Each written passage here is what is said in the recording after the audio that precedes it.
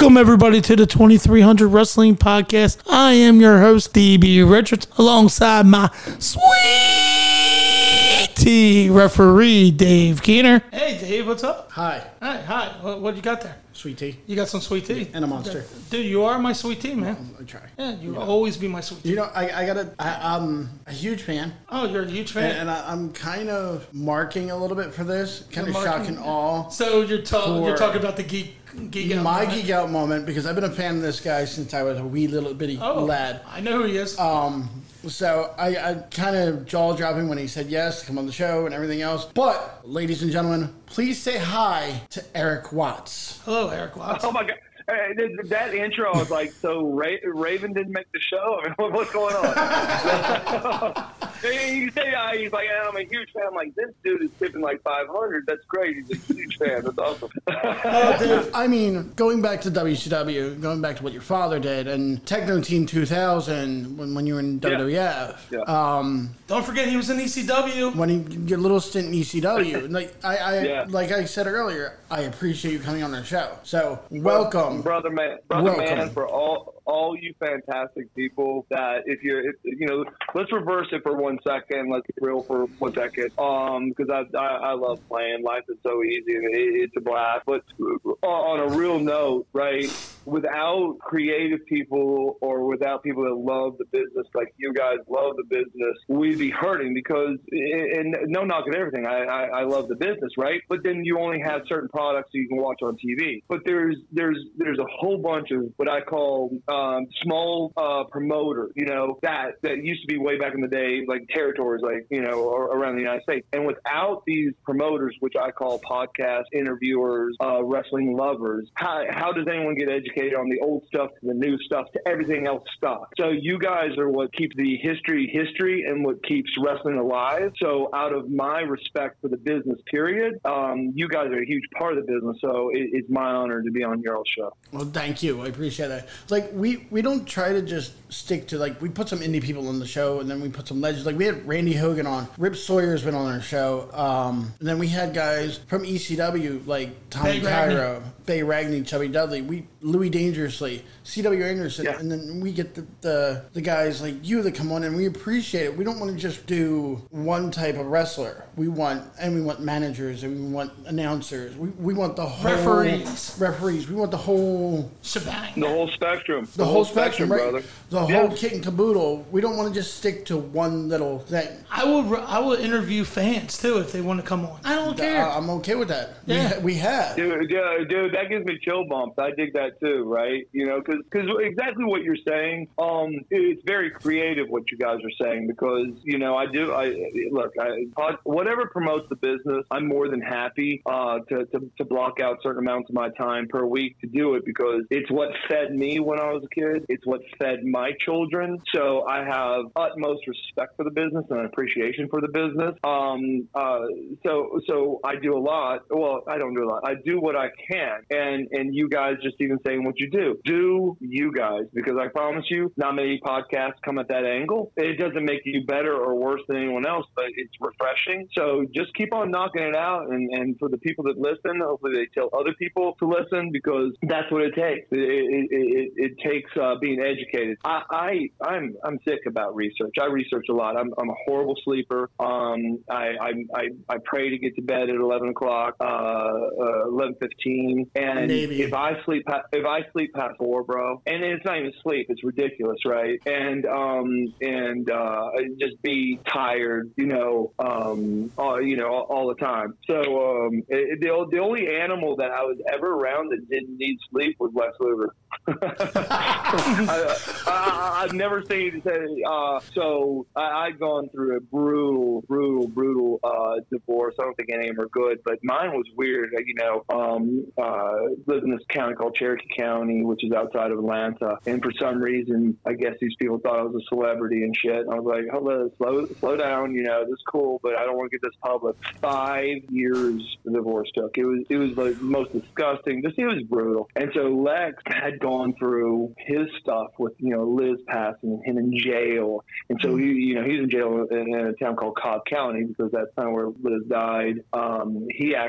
His house that he was living in is the same neighborhood my sister lives in called Sugarloaf Country Club, way back in the day. My sister's still lives there. But so we meet up and yeah, it'd be another podcast. If you guys, listen to some podcasts, you probably heard it. I was not a fan of his. Matter of fact, I was less than a fan. Well, matter of fact, if his guts were on fire, I wouldn't pass by to urinate on him at the time because it just like everything I knew about him personally, or heard was just negative, ugly, negative, right? Mm-hmm. And so I come to this, intersection in my life in which I was going through, some difficulty. Let's just put it that way, 5 years and a divorce, kids, this, that, and the other. It was just brutal.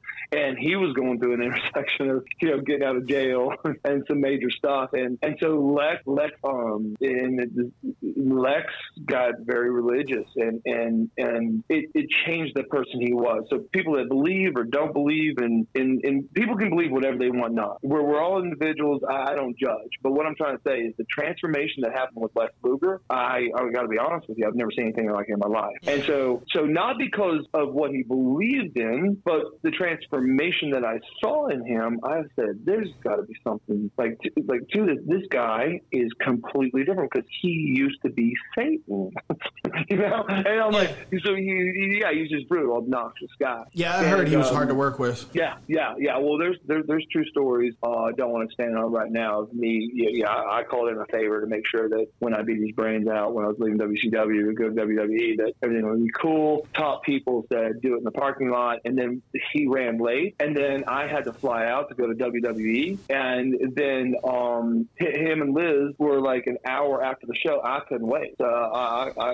had a limo, a plane ticket, so it never came to fruition because he ran so late to the show that I had to go in and talk to the bookers and get my finish and all this other stuff and get ready because I was early in the show, and so it didn't happen. But the crazy thing about it is thank goodness it didn't, because me and him are close now. I would have never imagined me being close to him. But what a beautiful, fantastic human being. So he was living in an apartment complex, and I went and actually had a place at this apartment complex too. While I was going through my divorce because it was gated. It was unbelievable. 24-hour card for incredible gym, pool, jacuzzi. It was a really, really nice, secure area in this area. Well, the pastor of Cobb County jail system.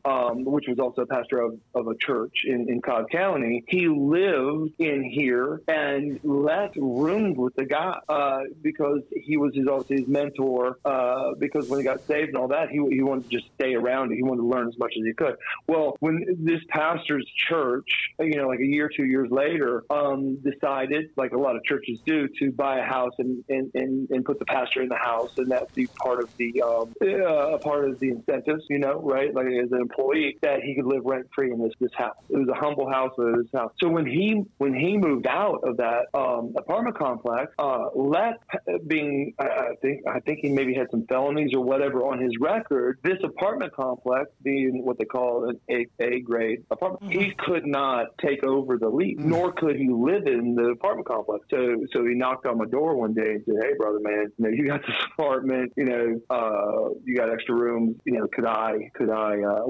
would you be open to thinking about me being your roommate?" And I said, "Yeah, let's think about it." So about 5 days later, I said, "Man, I'm up for it. I really am." And he goes, "You know what? I really believe in my heart it's the right thing." And I said, "No problem. Come on. I got my kids limited right now, and so they come over only ever so often." And he moved in. So when he first moved in, there's like a truckload of people, all from the church helping moving things and doing things. I felt worthless. I'm like, I'm sitting here watching people move in, and I'm not lifting a finger, nor do I want to. So we're all good, and everyone's like so happy. "How you doing?" And da da da. And I was like, these are the nicest people. I really felt like saying, "Hey, by the way, I didn't brush my teeth today. Can you go ahead and just brush my teeth?" I mean, like they were just so loving and kind, right? Yeah. And so Lex comes in and he's like, "Hey, we got to talk about like bills and this, that, and the other." I go, "I'm not sweating it." And he goes, "Okay, talking about sweat, I didn't talk to you." I go, "Okay, this is getting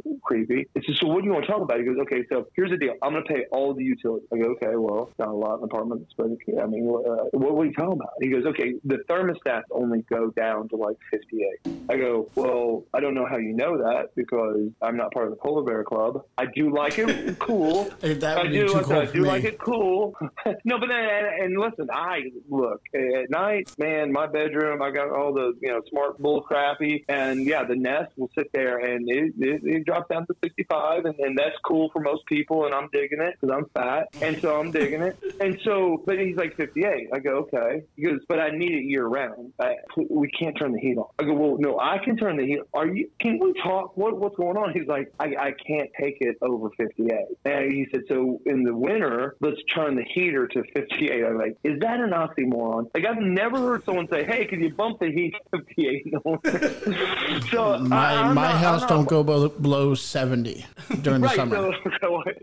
So I'm trying to process, and he's like, hey, let me pay you a few months rent free. I mean, no free, but up front. I'm like, whatever, we're good. So I'm still trying to think to myself, he's joking, bro. He wasn't joking. I mean, I think I ran out to go to the gym, came back, and it's in the summer, and I can't see out the windows now because, when it's 100 degrees outside and the air conditioner set at 58, there's condensation in the windows. I was like, I got to buy a squeegee to see out my beautiful windows to the beautiful, area and what's going on. Brother man never changed it. Mm-hmm. And so he's sitting there and he's sitting in the living room. He's got a white Hanes shirt on and he is drenched in sweat. I'm like, what the hell's going on? He goes, well, my body chemistry has always been weird. I just burn fat. And he goes, so I can eat, but I eat clean, but I'm burning fat all the time, and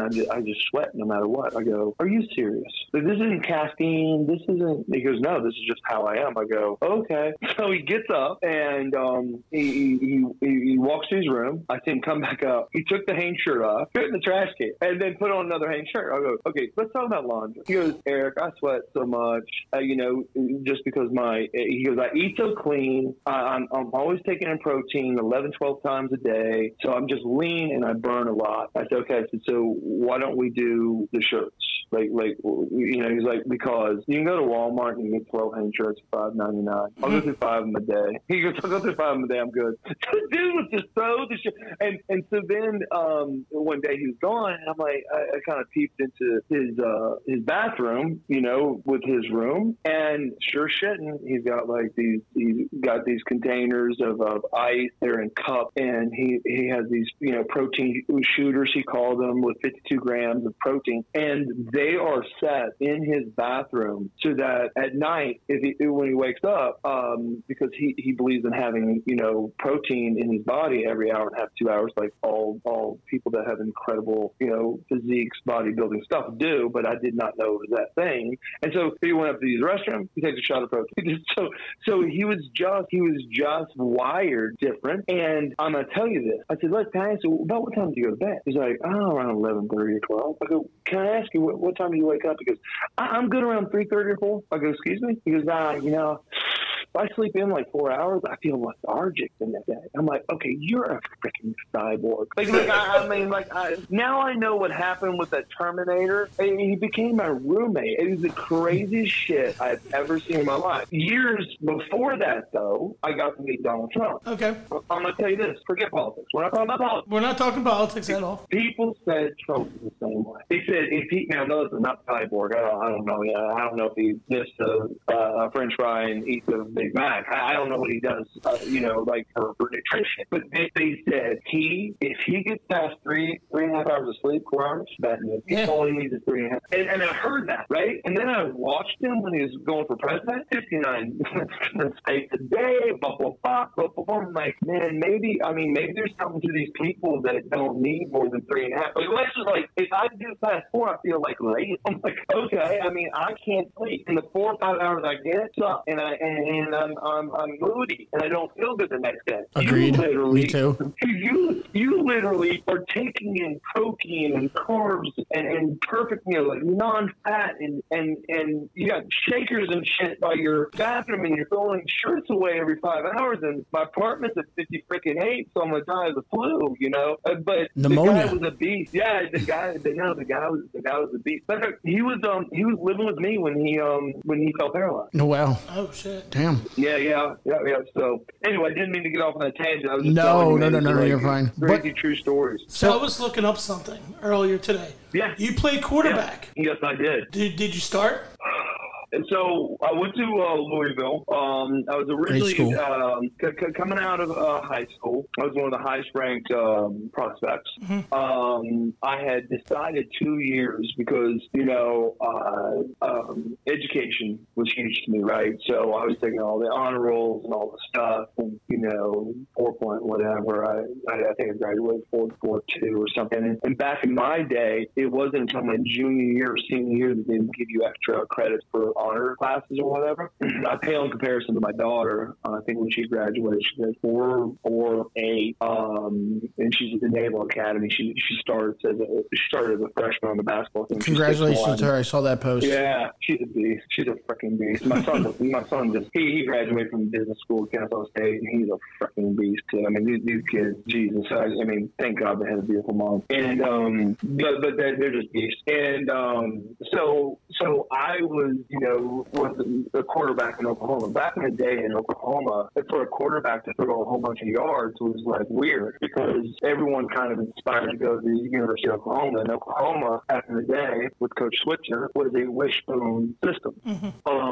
And that was my dad's alma mater. So I'm like, man, I'd love to play at my dad's school, but I want to be in the pros. And so, and I literally was looking at Harvard, Yale, and Cornell, and Brown, really incredible Ivy League, and I'm going to go there. And it would throw me off when I was interviewing with some of these coaches is the Ivy Leagues, right? There is no spring ball because education is more important, and education is more important. But I'm just saying, okay, so I'm like, it's going to be really hard to go pro. Now, but I wanted the best education, and so I was trying to get the best of both worlds. And then they're like, yeah, if you got a big study week, just tell the coach, and you just don't practice, and if you miss a game, it's cool. And I'm like, I do. Education is so important to me, but man, yeah, this is weird, right? Now, I don't want to say anything because one of my favorite quarterbacks now in the NFL was a Harvard grad.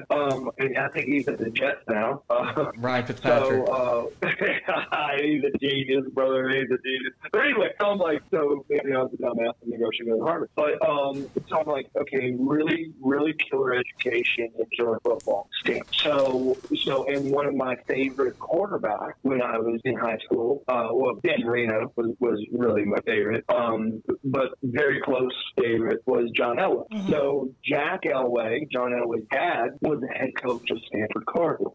Stanford Cardinals, very few colleges did this. They would actually have 2-a-day full pad camp in the summer. Most people didn't want to do that for legal reasons, like it's on blue and me or whatever. So I would go to Stanford and do the 2-a-days, but I actually had a third, how I say this, practice that no one else knew about. And somehow, the week that I went to California, John Elway came to visit his dad. And somehow, we met out in the field with 2 receivers, and we threw every day. So I'm just sitting there as a kid going, this is like my favorite to second favorite quarterback. I'm throwing ball with John freaking Elway. So I was 100% ready to go. And his dad called me up, and I was committed to go and the whole thing. And like, hey, Eric, I just have to be honest with you. I'm not going to be at Stanford next year. I want to get in the NFL, and I want to take a chance. And the USFL has hired me as the head coach of Frankfurt, Germany Galaxy, and I'm going. I want to be honest with you. I think Stanford's a great school, but I won't be for my coach.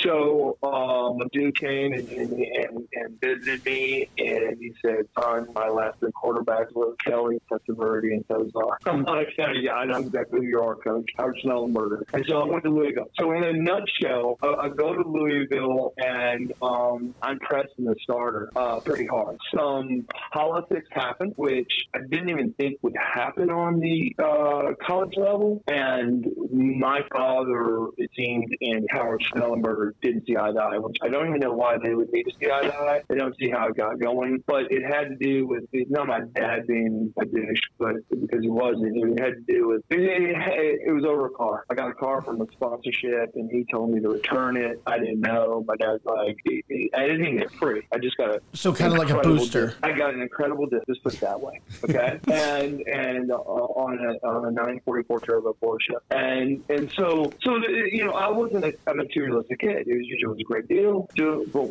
Well, Snelly was like, and I didn't know this, so my dad was like, hey, he doesn't need that car because I want my kids, and not in a bad way, because I want them broke and hungry. Like everyone else here has nowhere else to go. Like they're incredible athletes, but if they don't make it, they have nowhere to go, and it keeps them hungry. I don't need him pulling up in this car. And my dad's like, well, that's awesome. I didn't know, because if he's the best person in his position and he plays, and he's not. So you can stick your carry with your pipe.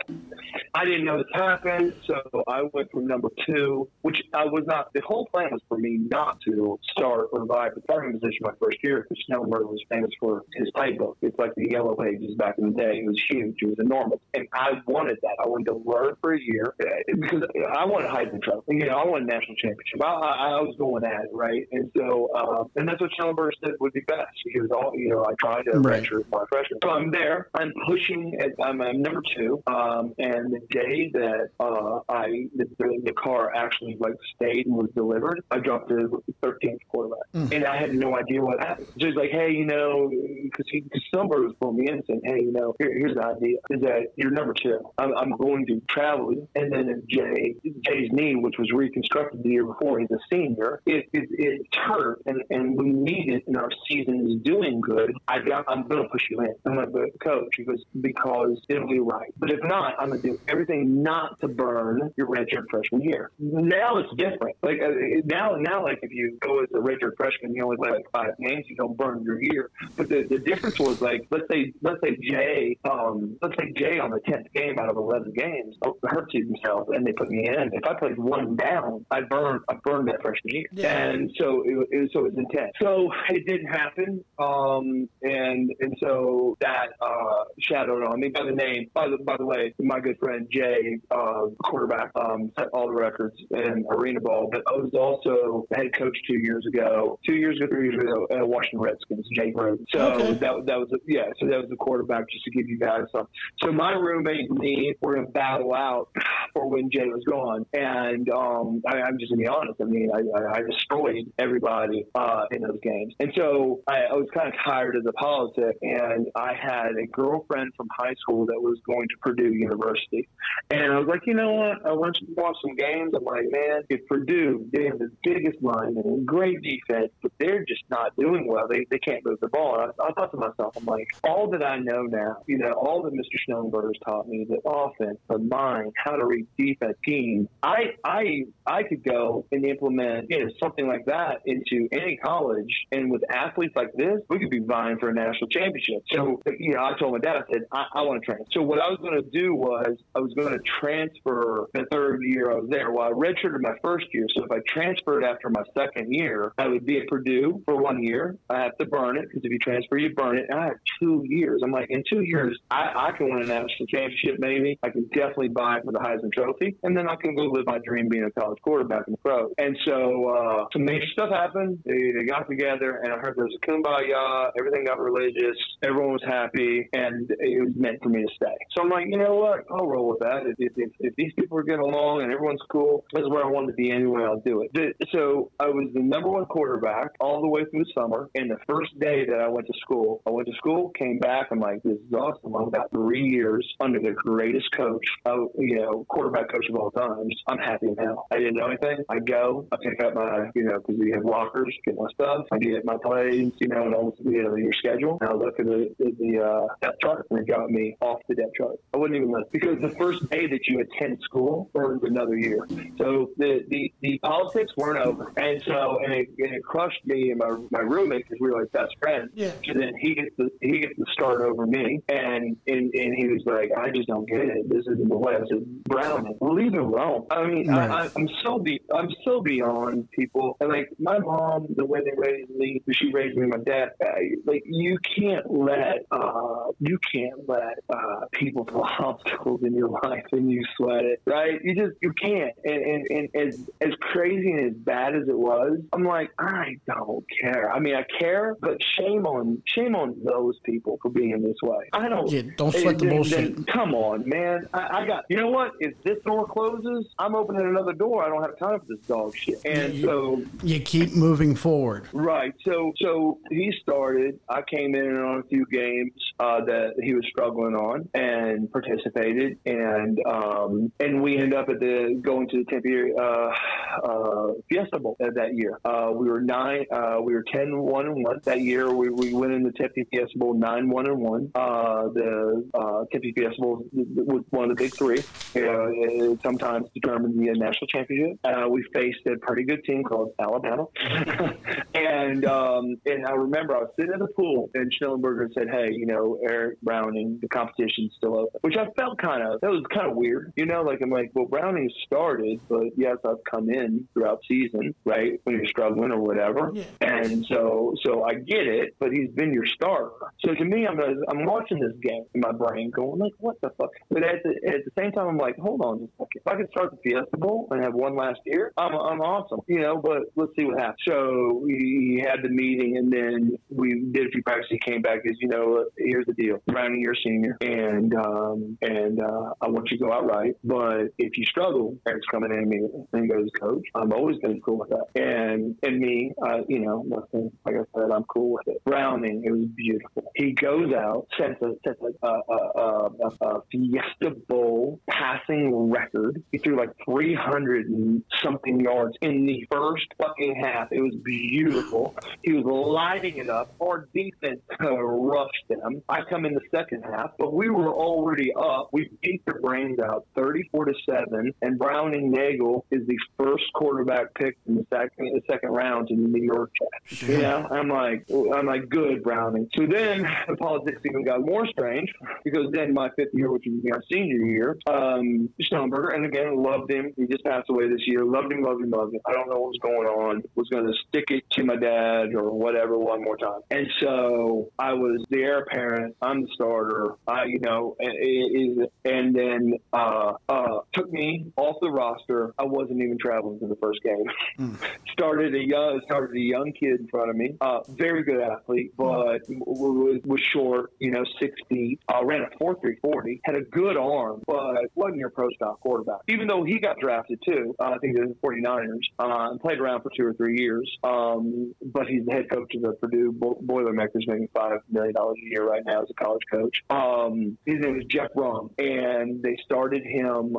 And our first game was against the University of Tennessee, and they snapped his leg in half. And so now I'm home thinking, I'm good, man. I graduated with my first degree in 3 years. I've already got interviews. I want to go train in pro wrestling because I promised my mom that until I got out of college, I wouldn't get into the ring. I knew everything else about the business, but I hadn't been in the ring or trained because my mom wanted us all to have degrees, college degrees. So I'm like, you know what? I'm good, man. I'm going to chill and finish my master's because I entered my master's program in my 3.5 years in college.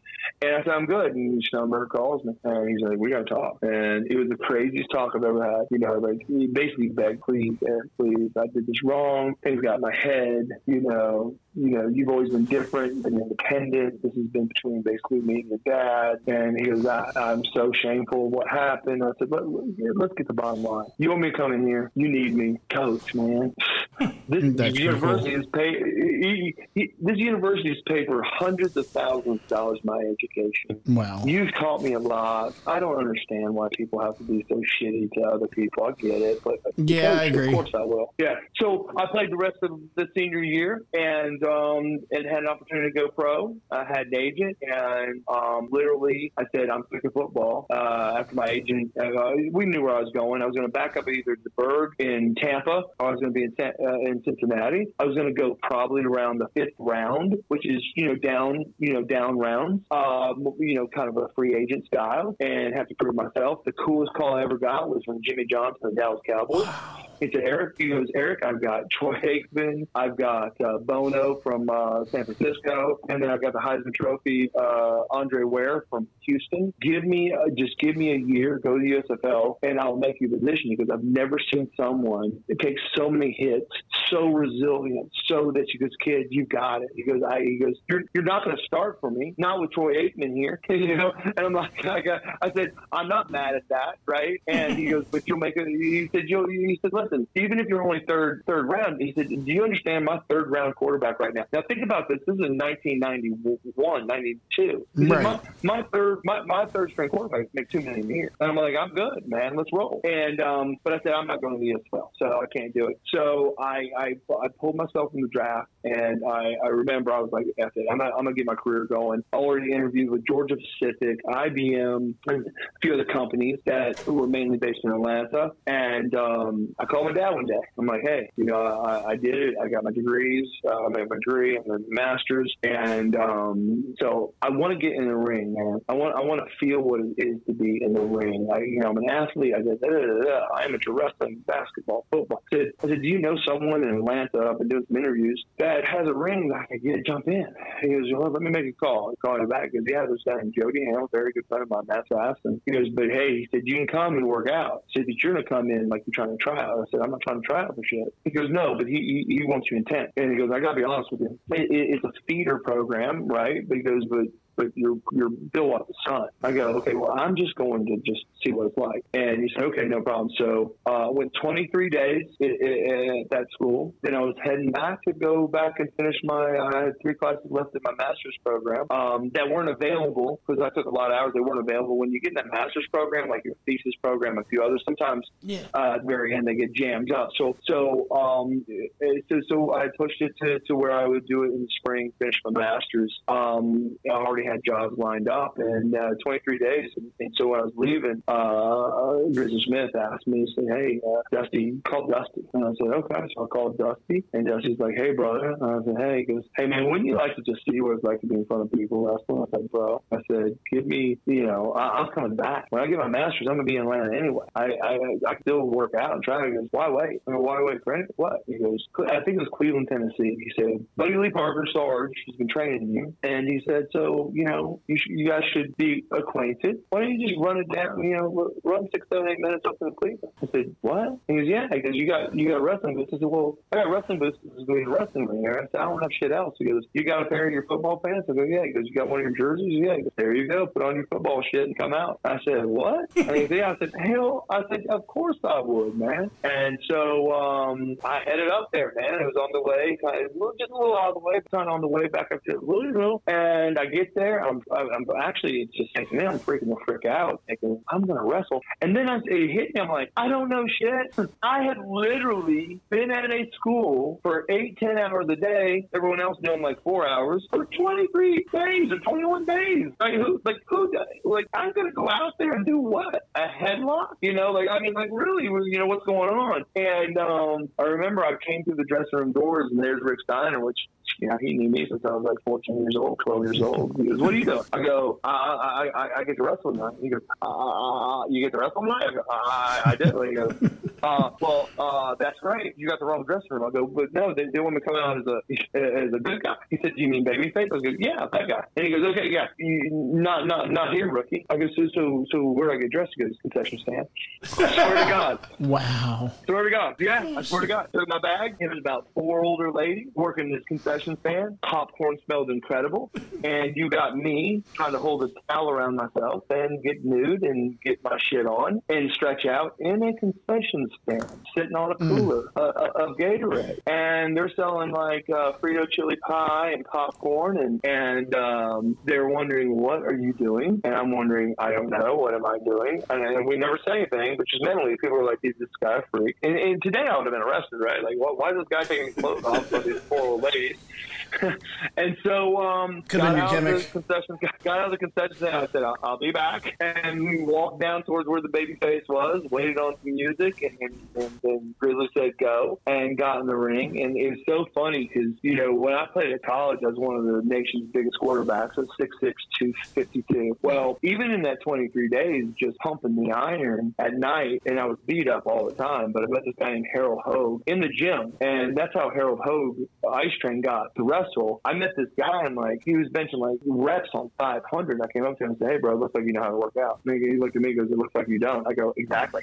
And so I say, you know, I'm like, I've worked out, but I've been on a high diet of quarterbacks the last 5 years. And so we started working out, and even in that like 23 days, I think I gained like 7 or 8 pounds. Well, so now, you know, I'm like pumped up. Well, I put on my Fiesta Bowl jersey and wear it out there, and so I get out there, and here's Nick Patrick, and of course Nick Patrick is Jody Hamilton's son. So Jody had been down a few times when I was training just to shoot shit with me, which was really cool.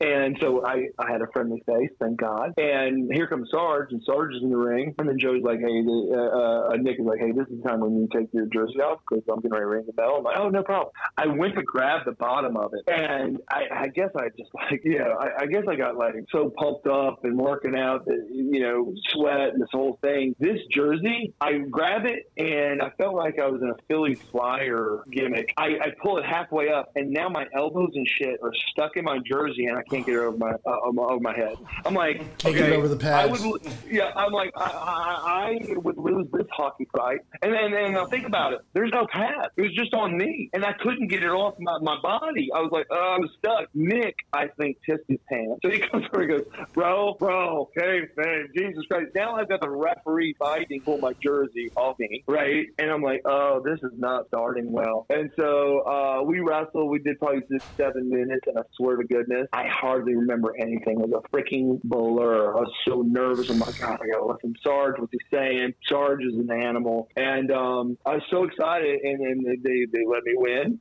And so I roll out of the ring, of course, and I'm thinking, okay, I just won. Maybe I should have stayed in the ring, but shit, I don't know.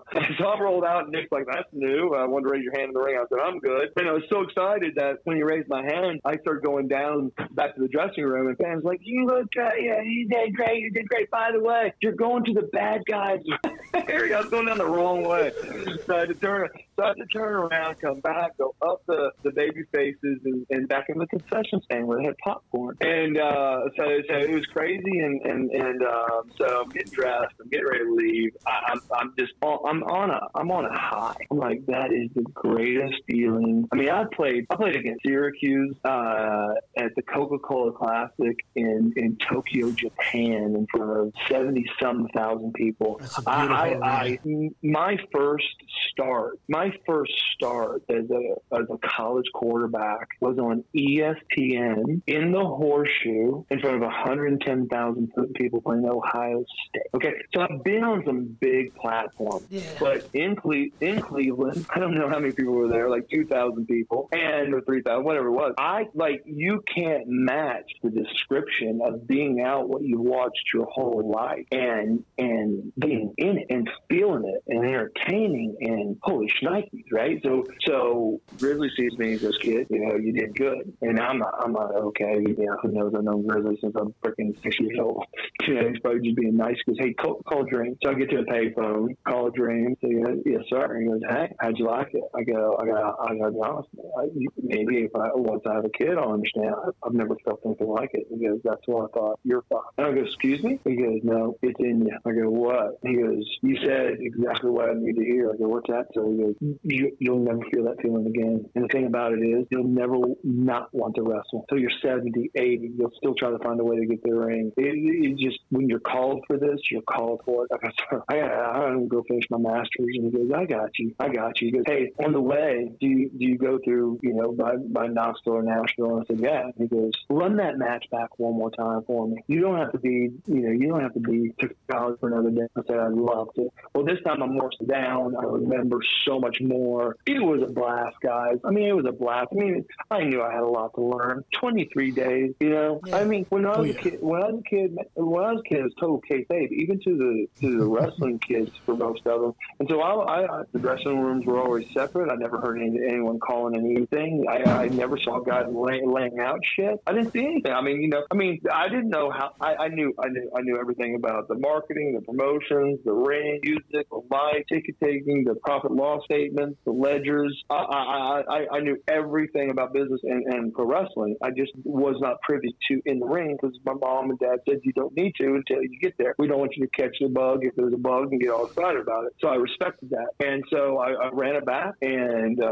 Chris said, hey, can I call the Dream? I said, okay. So I called Dream, and I'm like, yeah, Dream. He goes, come home. I go, yeah, I'm going to Louisville. I'm going to finish my shit out. I'll see you in 3-4 months. He goes, what do you need your master's? I said, just cause. I want to knock it out. He goes, you got jobs waiting for you. I said, yeah, I got jobs. I want to finish the master's, get my job. He goes, you got your job. I need you here tomorrow because your third match is going to be on TV on Saturday night, WCW. Yeah, and that's how that happened. So that's how that happened. Let me ask a question. So your old tag team partner, Chad Fortune. I watched Chad before. Who came up with the dynamic of Techno Team 2000? So dynamic. Okay. So let me ask you your question. Okay. I mean, let me clarify your question. We're not talking about who came up with the gimmick. You know that's WWE. Right. No. I know that, but like Vince gave you the gimmick and all that, and he said, "Here, run with it." Right. What was the dynamic between you and Chad? Okay, so Chad was the tight end at Louisville, and me and him became very good friends. I would say me and Browning Nagel were best friends, but then what ended up happening was, when Schnelly did the turn on us, then he mandated that we separate with just to throw a wedge. So Chad and I had been really good friends for the whole time there, but me and Chad were awesome friends. So he gets drafted and goes to Indianapolis Colts. Goes from Indianapolis Colts. He gets cut from Indianapolis Colts, goes to Miami Dolphins. He goes to Miami Dolphins, really shy dude, calls me up and goes, hey, I just got, my agent got me a deal with Miami Dolphins. This is fantastic. He goes, doesn't your mom live down there? I go, yeah. And he goes, do you think I could, rent a room? I'm like, I don't know. So I call my mom. She goes, he doesn't have to rent a room. And then about 3 weeks in, she goes, I'm going to kill him. How old's the guy? He doesn't make his bed. He eats too bad. I'm like, oh, God. That's Chad. And so his name was horrible. I mean, what an idiot.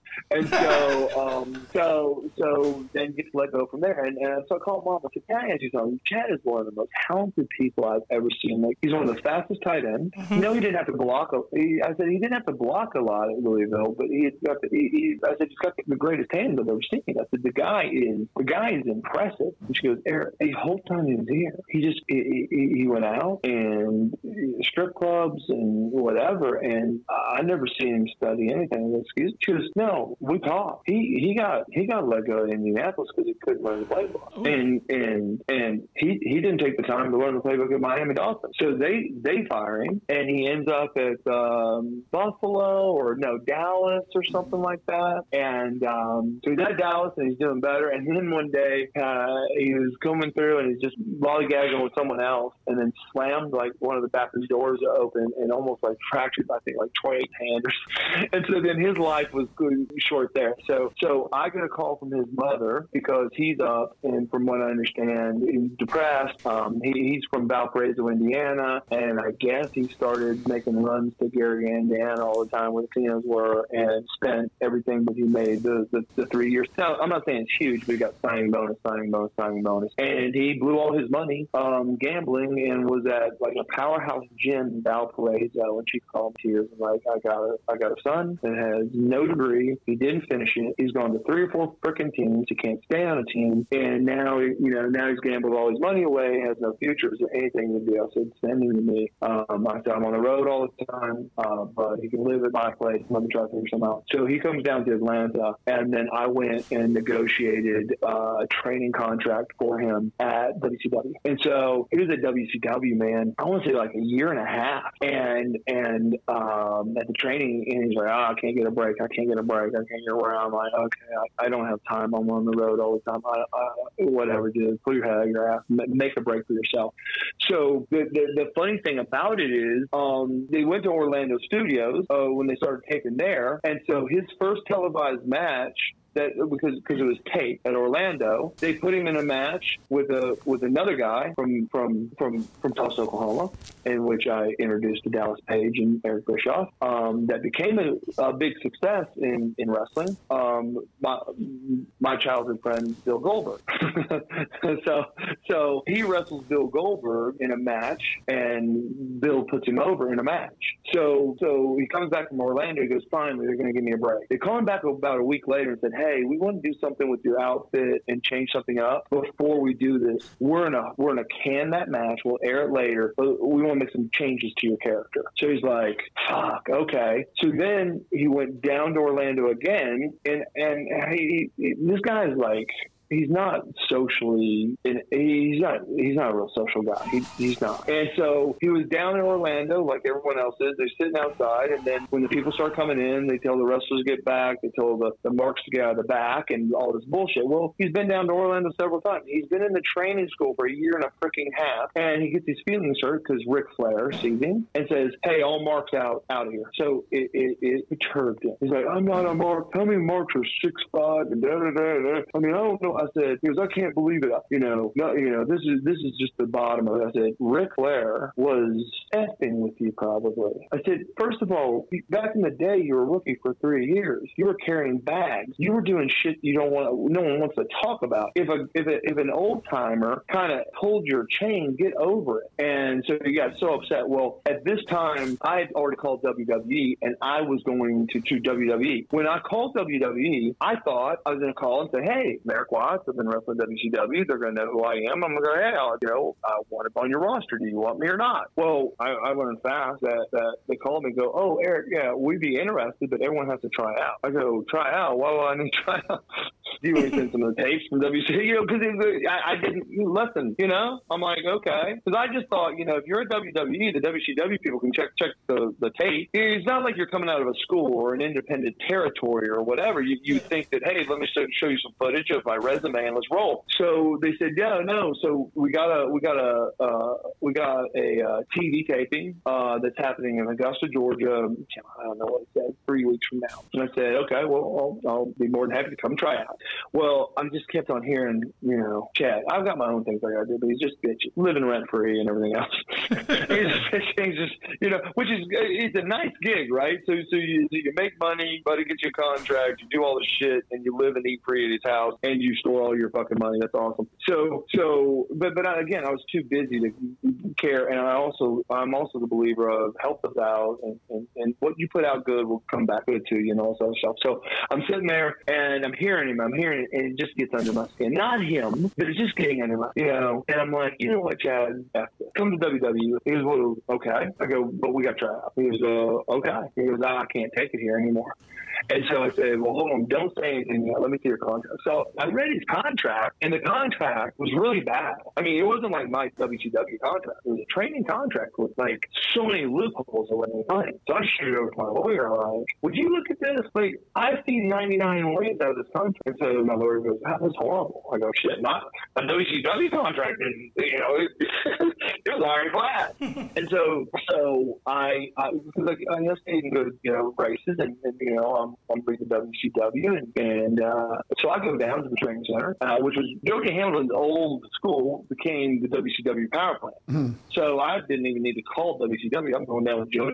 I'm still working out, even though I'm going to WWE. I'm still working out, right? And so I got with Chad, and I watched him, and I'm like, man, you're such a great athlete. It's just you haven't had any time in the ring. And so you got all the little spots down and all this other stuff, but we got to change it up. So I just told Chad, I said, listen, well, I mean, I can do flips and all kinds of crazy stuff on the top rope if I needed to. My dad doesn't want me to do it because being 6'6", because it kind of hurts the thing. But I was also digging Mike Austin at ECW, and then all that. But my dad's like, here's the problem: big, you're big, I'm big. Now you got to hook the person underneath you and catch you right, because 6'6" coming off the top on a flip or whatever. Mike Austin could do it. Yeah, and well, that's what I told my dad. He goes, who's Mike Austin? I go, well, let me show you the tape of Mike. He goes, yeah, that's impressive. Where does he work? Japan? I go, yeah. He goes, in ECW. Yeah. He goes, yeah, he won't ever work at the big shows. I go, why? He goes, because we don't need 6'6" Rey Mysterio. I'm like, okay. so I was like, but yet he went to WCW, so. Yeah, but still, I mean, he didn't pan out, but I love Mike. No, I love Mike, but when my dad corrected me and he goes, here's the deal, dude. The business doesn't need giant acrobats. The business needs giants or really good wrestlers. He goes, all the acrobatic stuff, Eric, that you're taking is kind of cool because you've always been acrobatic yourself, doesn't really work in the character or storyline, because why do you need to do all of that? Are you compensating because you don't know how to work? So once he broke it down, I'm like, yeah, but I like it. He goes, you can love it, but his career will be short. And I'm like, okay, well, so I did stuff like reverse drop kick and 360 monkey flips off the top instead of doing 1.5, like Too Cold Scorpio and those things, right? So I was like, Chad, you're not going to come off the top rope like this per se, but his vertical was like 38 inches or 39 inches. He's 6'5", bro. When he went to Pro Day, it was redonkulous, this guy's vertical. So I'm like, hey, man, why don't we go the tag? I'm 6'6", you're 6'5", and let's amp the game up. He's like, what are you talking about? I said, double hip tosses, double leapfrog, double drop kicks. I said, the drop kicks are done. The hip tosses are done. But there's no 6'5", 6 guys doing double leapfrogs. And then I'm like, hey, and then I came up with some of my own moves from seeing some AAA guys and all that. So I'd pull a guy from the corner, throw him into the turnbuckle. I would go splash the person, come out, and Chad would run and jump and leapfrog me by my face, and I would push him up under his crotch, and he would go 7 feet and come down and do a cross body in the corner. And so we were just doing all these kind of flashy tag moves.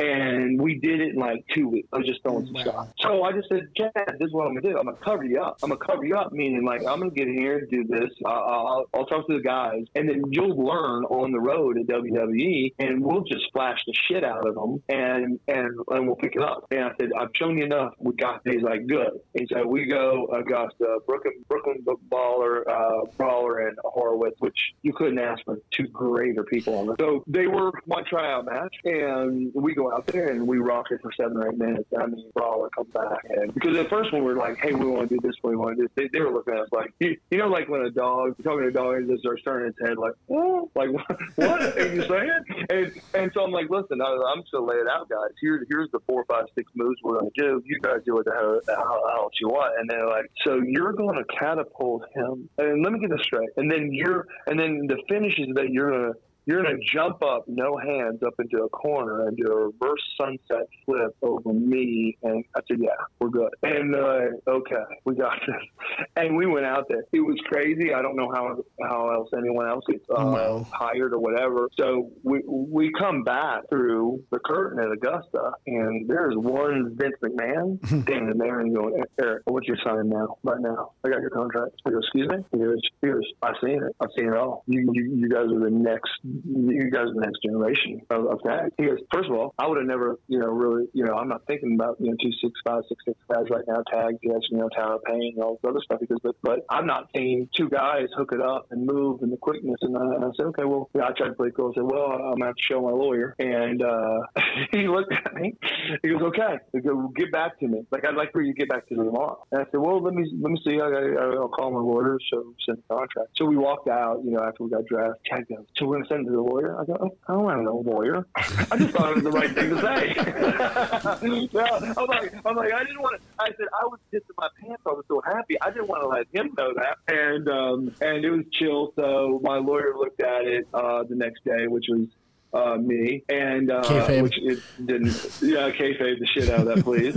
And I signed it and FedExed it straight back, and so that's how it started. You know, the Troy Techno. I mean, that's a whole nother segment that you can talk about, because they had a marketing team. They were going to a female person that was very successful at designing clothes, a fashion designer. So that's kind of how the outfits came out. They did huge marketing studies, and which were true at the time, because I was big in the business, that things that rhymed, people had a better memory recall on things that rhymed. So then all of a sudden you got freaking Skip and Zip, Bonnie Donnas. Then all of a sudden you got Bart and Billy Gunn, Smoking Gun. Then you got Troy and Travis, Techno Team 2000. So that was all out of a marketing report that came back to make people's names and shit rhyme. Because to me, it's the God's honest truth, to me, the money they spent was amazing. I mean, I can't tell you, first-class airfares and limos to these fashion designers in New York, and mock-ups and makeups, and maybe on another interview I could tell you just how crazy it was, because we didn't get our outfits till our first TV, and they were all banged up. And dude, I'll have you guys laughing so hard about that shit. It's going crazy. But so all that, you know, to me, I'm from Oklahoma. I've lived in Atlanta for a while, but I still feel that I still have a little bit of a southern twang when I speak. And so I'm like, I'm Troy Techno. So what am I supposed to say? Hey, I'm Troy Techno, y'all, from the future, like 2000 and shit. You know, and do like a country robot, like. I mean, it was the furthest. It was the furthest thing. Like, but I didn't care. I didn't give a. I don't. I mean, why would I care? We weren't Zip and Stip or whatever like that. I was like, oh my god. Skip and Zip, I think it was. Yeah, Skip and Zip and Sonny, the Body Donnas, Candido and Tom Pritchard. Yeah. Oh, and listen, let me tell you what. Right. What incredible workers. Oh, I love Tom. Tom's such a great guy. Tom, I did a podcast. I had to do a podcast this morning up in London. Mid-South Sports television right now is just like catching on fire in Europe. You know, people are like, "Hey, we're not happy right now with much of the wrestling," which I haven't watched wrestling much lately. And they're like, "We're not happy with law," so we got onto this archive and that. So they've got these podcasts, and they were going crazy. So they brought me on. Well, episode 300 of Mid-South, Tom was on the show. And I'm like, God damn it, Tom, I love him, you know. So those guys were great. So we went up there. So the whole idea was two really athletic guys that were different look, pushed the envelope, and they were excited. And it was a crazy time. It just, matter of fact, Gorilla Monsoon came to us, and there was a Canadian tour and a Europe tour going at the same time, and they had a huge company meeting, because at the time we were there for about 3 weeks, and that's when Vince is in like major clinch fighting the government on all his indictment, and he announced and he put everything up for sale. I don't know if you guys remember that WWE Tower he put up for sale, and so the whole angle was he was like, I'm gonna tell them they have nothing to come after, because I'm gonna go broke. And so that was the angle. And I remember when we were up there, he announced, he goes, here's the deal. I think he said, I'm on 113 indictments. They said they'll make them all go away if I'll just plead guilty to 3. Let me tell you guys how I feel about this. You're talking about the U.S. government. If the U.S. government is coming to you and saying, hey, we have 130 indictments against you, we want you to plead bargain out for 3, they know they've lost. I was like, you cocky, arrogant, beautiful bastard. Like, I did. I was like, I don't even think many of the guys love you. I love you. That's so awesome. That is art of war shit. Like, if you guys have ever got to read the book Art of War, that's art of war shit. Like, you do exact opposite of what people think, and you'll catch them, right? I was like, you are a crazy maniac. God bless you. And it was after that meeting, they came up and they said, hey, let's have your plane tickets. I said, for what? And they gave us Bart and Billy Gunn's plane tickets. They said, we'll change over the name and stuff. You guys are going on the 10-day sold-out Europe tour. We're going to put them on the Canadian tour. And then when you guys get back on Raw, they're dropping the belts to you guys. And I was like, oh my God, Vince does like this gimmick. Between then and about 7 hours later, because it was probably like 6 or 7 o'clock at night, which I'm going to tell you my personal feeling. I thought it was fucked up because I knew the business well enough that I knew that and I've been there. Everyone loves the Europe tours because they sell out. Like a lot of stuff sells out, but the currency from Europe, you get good money. Canadian, when you have to transform that into American, you lose about 40% of what you make to the U.S. dollar. Plus, it was a 7-day tour that wasn't all sold out. So just the money. Now you take two very hard-working people. Okay, I was fans of theirs, watching them. Bart and Billy Gunn busted their ass. They busted their ass to prove themselves. And these two guys just walk in and they're going to drop the belts to. So the WWE machine got into, and I'm not saying I wouldn't have, but they went and cried to every person, from what I understand, that would listen to them. And before we left the next morning, it was like, hey guys, you're going to Canada. That's Mark Billy going, and that the momentum lift because again, if I was Bart and Billy, I would have been bitching, but that bitching was I believe turned into major heat. Now we could have outlasted the heat in 2 seconds. We had 2 matches that Vince was at, not big flub up, but huge flub up.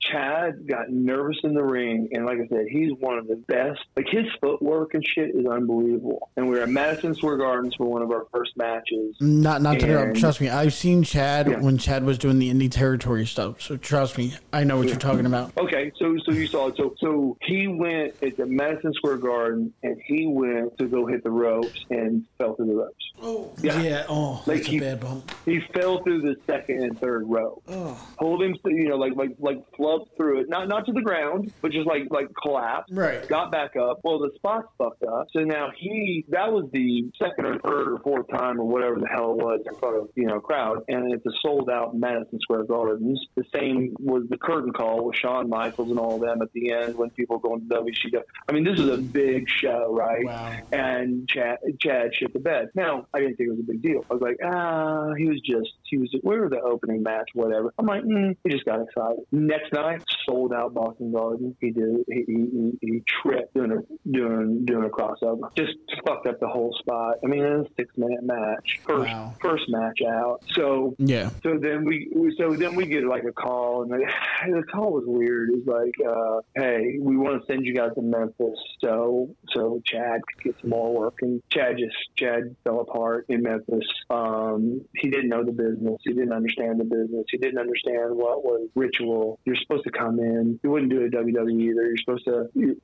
Almost. You're supposed to come shake every person's hand. Mm-hmm. You're supposed to introduce yourself to every fucking person, everybody, especially the main talent. And he was like, "Well, why do I need to say something to Shawn Michaels? He doesn't know who the fuck I am. Why do I need to say anything?" That's why you walk up to him and say, "Hey, I'm Chad Fortune," or "Hey, I'm Travis." Bro, really, right? And he wouldn't. So now I'm trying to play damage control, going, he's just shot. And they're like, no, you know what he is? He's a spoiled ass nothing. He was a year and a half at WCW training school, and he gets a shot with WWE, and he doesn't. And dude, that snowballed into the Europe tour thing, to this. So then we get sent off to freaking Memphis, which I didn't give a shit, because I'm like, hey, back home. He is being, I'm like, he's being just, he needs to figure some shit out. So Road Dogg was down there. We were running Memphis down there for a while. They put us with PG-13.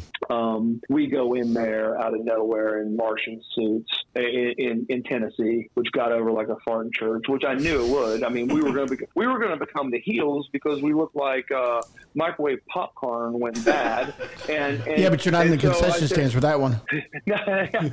so I didn't smell like butter. Right. And so I'm like, I'm loving it. I'm like, oh, we're going to turn heels. Oh, this will be great. And so the first night we were there, Randy Hales is like, hey, I want you to run in and beat the dog shit at PG-13 in their match after they win the belt, and then we want you just to steal the belts, and then Eric, I want you to cut a promo saying that they're not with the shit, you don't care, and why would the people acknowledge them as champs when they're not champs, and you're the real champs, and they can go kiss your ass? I'm like, okay, I'm really good on the mic. I'm more than happy to do this. So I sold out. Jerry the King Lawler's there. WWE were sold out, and I cut a promo. We beat the hell out of the field. The place went effing crazy. I mean, I've never seen so much stuff thrown. I mean, things were coming from everywhere. I think I actually had like a 6-month-old child take off his own shitty diaper and throw it at me. He was like, and so we got back, and Chad's like, well, they hate us. I go, you don't understand this. This is Memphis. It's a completely different territory. Of course they hate us. I hate us. So shut the fuck up. So then all of a sudden, and then again, I'm not blaming it, but he just didn't understand the business. You know, he was an athlete, a very good athlete that thought about the money he could make, and he didn't take the time to honor and respect the business at that point. And so it just got worse. And so then Randy Hales, he's a handful himself. Mm-hmm. Then he comes about the 10th day we're there. He's like, Erik, I really need you in some main event stuff. We can draw with you. I go, I know you can draw with me. He goes, well, will you? I said, Randy, I would never work in fucking just so you know. I'm not busting you. It's a cool place. I love Tracy Smothers. I love Dundee's kid. I know him. I mean, this is really great. I did not aspire to be here. I aspire to be WWE. Now, I'm not dogging you, but we had direct order from Vince McMahon for Chad's fortune at one time. So your idea is to split us up.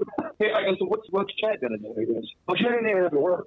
So that gets back to Chad. I'm like, look, this is what I'll do. Let us run a tag, and then I'll run some statements. So, but now I'm working double. And so I'm like, okay. So I did about 3 or 4 days, and Chad comes to attitude. He's like, hey, if they don't wrestle, we don't have to. And then it's just ruining the cause. This is bullshit place. This is beneath me. This is this.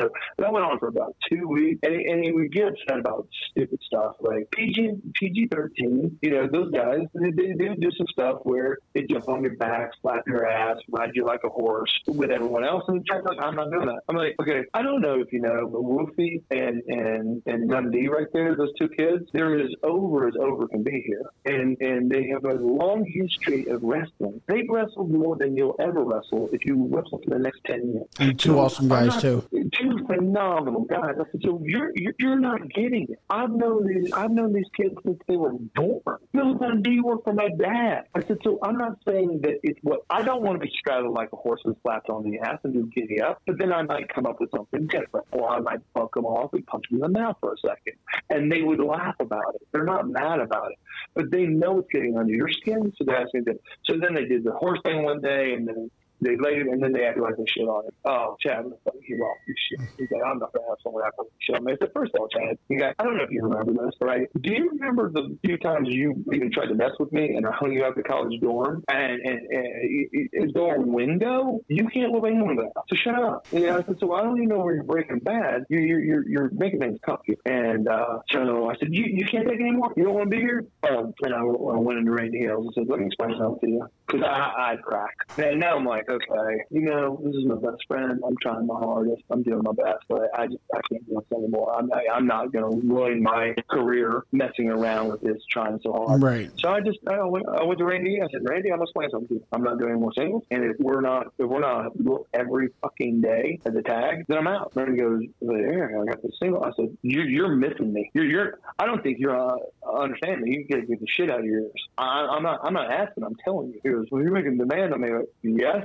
Now we understand each other. He goes, well, I don't, I've already written this stuff. I said, you're not getting drawn. I said, tomorrow night, we're tagged. He goes, I don't have you as a tag tomorrow. I said, then you don't need to. I got in the car, got with Chad, and I just drove to Atlanta. And then all of a sudden, we get around Chattanooga, and then he just changes the whole, well, what are we doing? I go, I'm going back. What do you mean? Vince is going to be pissed. I go, Vince doesn't even know. Because if Vince was checking on us, per se, right now, he would know that I'm wrestling single. And you're not right. And he would be upset about it if he gave a shit. So something has changed in New York right now, and they're too busy with other things other than the techno turds.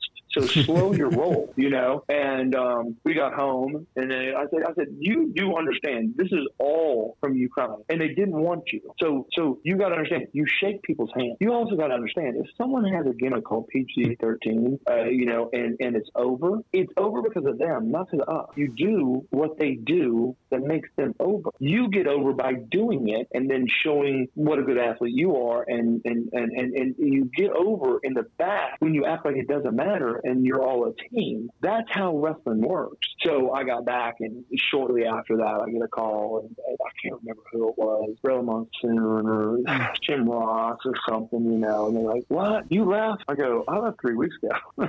They're like, "What?" I go, "Yeah." And then I let them know the truth. Like, look, you know what? They weren't going to let him roll. They weren't giving him any tag time. I was doing singles. I said, you know, if you guys want me doing singles at Memphis, I'm WWE, baby. If you want me doing singles at the Ice Capade, if I know we're going somewhere, I'll do it. I said, but right now, it's just it's not working out. And they go, well, we got to talk to you anyway. I go, okay, what do you want to talk about? And they said, we got to let Chad go. So we've got big plans for you. So, well, I said, you know, I you know, do something else. Send us to Mexico, Japan. You know, let's do something. Let's get them.